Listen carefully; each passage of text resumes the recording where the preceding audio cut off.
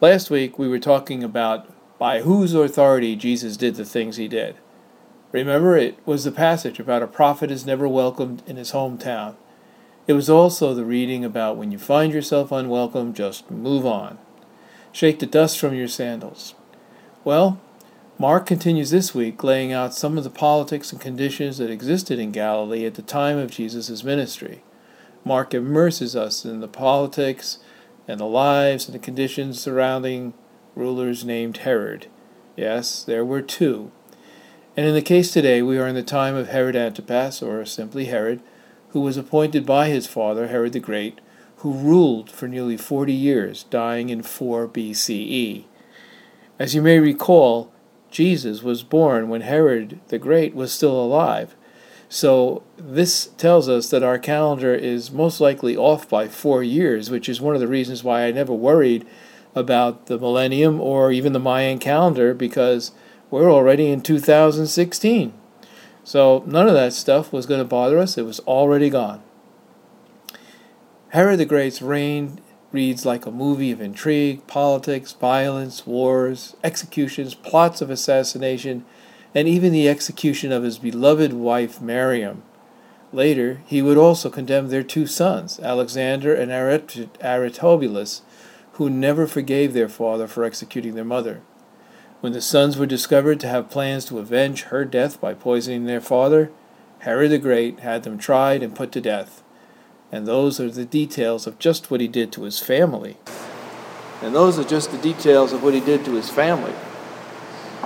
Think of what he did to his enemies. On his deathbed, Herod the Great, and with the Romans' blessing, anointed Herod Antipas, or just Herod, by marriage to he was a son by marriage to a Samaritan woman by the name of Malthace. Herod was made a tetrarch, one of the 3 rulers of the area that was formerly the empire of Herod the Great. And his particular area was made up of Galilee and Perea.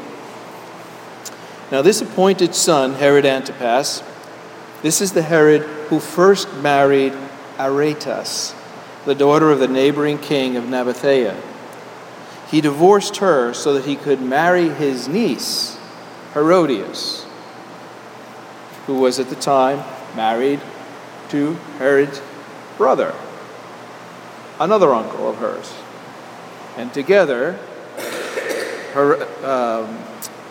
Herodias and Herod's brother had a daughter named Salome. So that's how Salome gets into the picture here. Now this was pretty problematic for Herod for a lot of reasons. First, he was divorcing a politically arranged marriage with a neighboring nation king. And second, by law, before Herod could marry Herodias, she had to divorce her husband, that is, his brother, her uncle. The niece got around. And included in all of this are the Romans, who controlled all the territory and who enjoyed prosperous relationships with both Herods, including the son, and they were willing to help him out in any way that they could to make this happen. What Herod wanted, Herod got, because it kept the relationships with the Romans calm and everybody was happy. And it followed in the tradition of Herod the Great, the father who had the kind of relationship with the Romans where he received the title of friend of the Romans and friend of Caesar. You didn't get that because you were a nice guy. Now, Herod comes into this picture of the New Testament or the Second Testament basically for 2 reasons. Because John the Baptist criticized Herod for divorcing to marry his brother's wife. It was against tradition in the Jewish tradition. And John the Baptist spoke up to him and said, you can't do this. And then, of course, Herod is also involved later because he, along with Pontius Pilate, who was the prefect of Judea for the Romans, and Herod, who was the magistrate or the ruler of Galilee, were together at the time of Jesus' trial, and the 2 of them questioned and ridiculed Jesus. So his involvement in these 2, quote-unquote, small ways continue to change the course of history today in the actions that they took. And in literary style, Mark begins today with sort of a movie-type trick, a flashback. He says, King Herod heard of it, for Jesus' name had become known. Some were saying John the Baptizer has been raised from the dead, and for this reason these powers are at work in him. But others said, no, it's Elijah.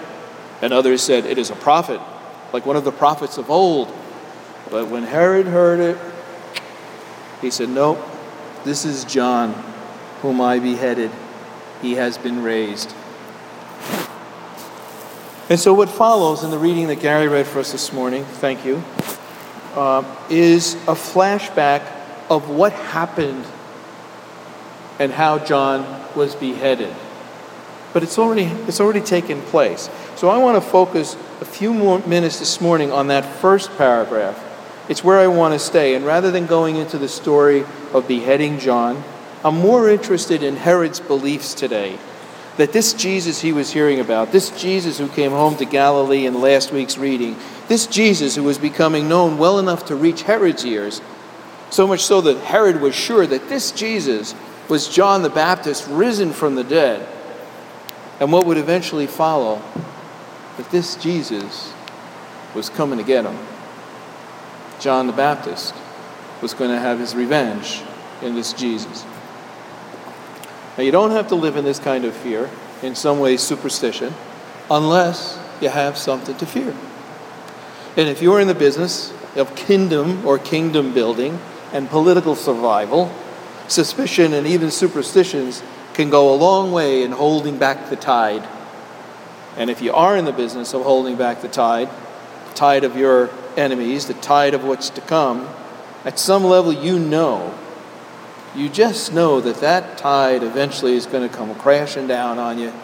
Eventually it's going to win. You just hope that this is not the day. And in whatever way you can, you try to carve out another day holding back the forces that eventually will have their way. This is what Herod, I'm sure, thought in some ways about this power that John the Baptist had that now was back. So the question becomes, I think for us today, is which are we? Or who are we? Are we the ones who hold back the tide of Christianity, if you like, faithfulness, justice, love? Or are we the ones that are part of the relentless tide that will crest and fall, breaking old resistance and boundaries, clearing away the debris as it recedes, revealing a new place, a clean slate before us with the chance to start anew? Which are we? I believe there's a deep yearning inside of every one of us, for equality, fairness, justice, and yes, love. And there is also a deep yearning alongside that for security, safety, protecting ourselves, reaching some point where we can relax and enjoy our comfort. Even if others haven't worked as hard, weren't as fortunate, or fell upon bad luck, made bad choices, etc., still, we made it. And deep inside of us, maybe, like Herod, seeing the resurrection of John the Baptist and the stories of Jesus, we are sometimes caught in the resurrection around us, the rising of justice and equality, in the moments we question our own privileged status, when we are confronted with someone or some group of people being oppressed by conditions or agencies or other situations. For many of us, we live in this tension. We get it. Our eyes are wide open. We struggle to enter into our own bed at night, still knowing that someone is sleeping out on the street somewhere. The goodness of John the Baptist rises to our consciousness in the forms of the goodness of righteousness and justice. And then we have choices, decisions to make about how we're going to enter that tension and how we are going to live into equality, justice, and gospel from a position that is privileged. We become presented with choices about our own comfort, our own control, our own interests, and those things that we know, were we to do them, may just upset all of that.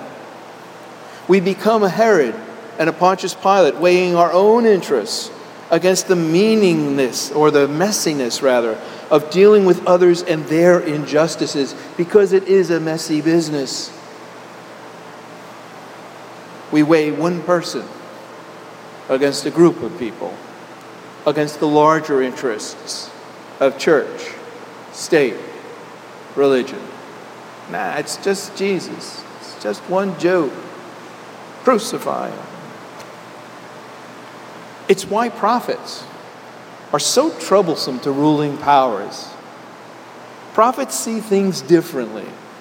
They don't see the interests of church, state, or nation as greater than the injustices of the few. In fact, the prophets expect the church and the state and the nation to address the injustices, to use their power, their influence, their resources to resolve the injustices, even if that means in the process a few people get away with it.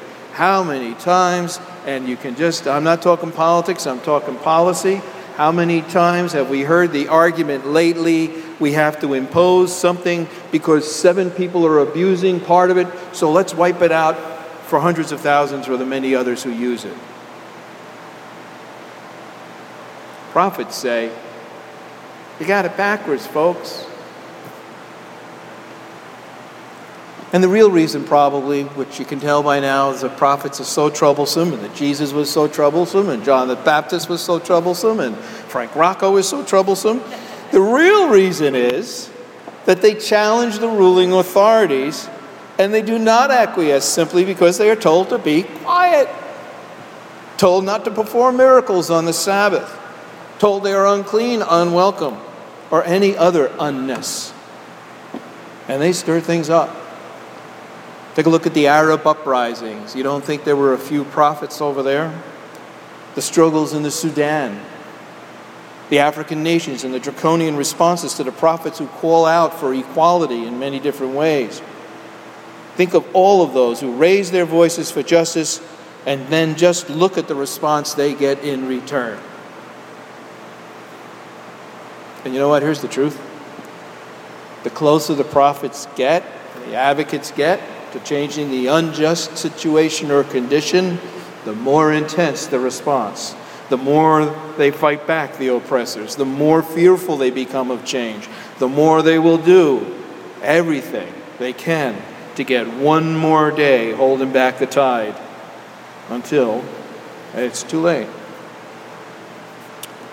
The resurrection of Jesus, if you want to think of it in this way, the resurrection of justice and love in our lives, suddenly comes crashing down on all of these oppressive things, and everything becomes new.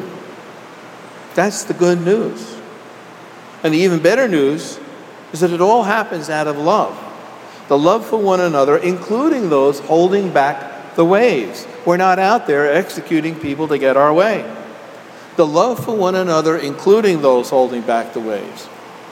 And when the time comes, we'll do our best to be there, extending our hand to those being washed away in the waves, so they too, along with ourselves, can walk together in the new way that is ahead. For Herod, well, he only knew one way or the other. Either you kill the revolution, or the revolution kills you. And many today see the Bible in this way, as a weapon to subdue others, rather than as an invitation to love others. You know, when I think about the big global picture, and I think probably most of us would agree, because we're sitting here this morning, that we believe that love has and will continue to overcome and to build to a crest and to eventually be unable to be held back. We've seen it before. We'll see it again. And perhaps one day it will reach all places where injustice and oppression and marginalization and such things reside. I see the New Testament as being about a path that makes the domination of power or control or discrimination, bigotry or fear, it makes all of those things impotent. A gnat to be flicked away when facing the love of God in our lives and the power that love has. Loving God with all of our heart, all of our soul, and all of our minds, and then loving one another as ourselves. No wonder it has those who oppose such things concerned about the raising of John the Baptist, Jesus, and the great teachers, many we know. No wonder it has them concerned about holding that tide back, because they should be concerned. And we should be sure that they know, to the best degree that we can, that when that tide comes crashing down, we can avoid a lot of it just by working together, the violence, the pain, and the suffering. But until we get to that point, and when that tide comes crashing down, that we will be there with the hand of love extended to them. Because ultimately, it's that love that lets them know who we are and whose we are. Amen? Amen.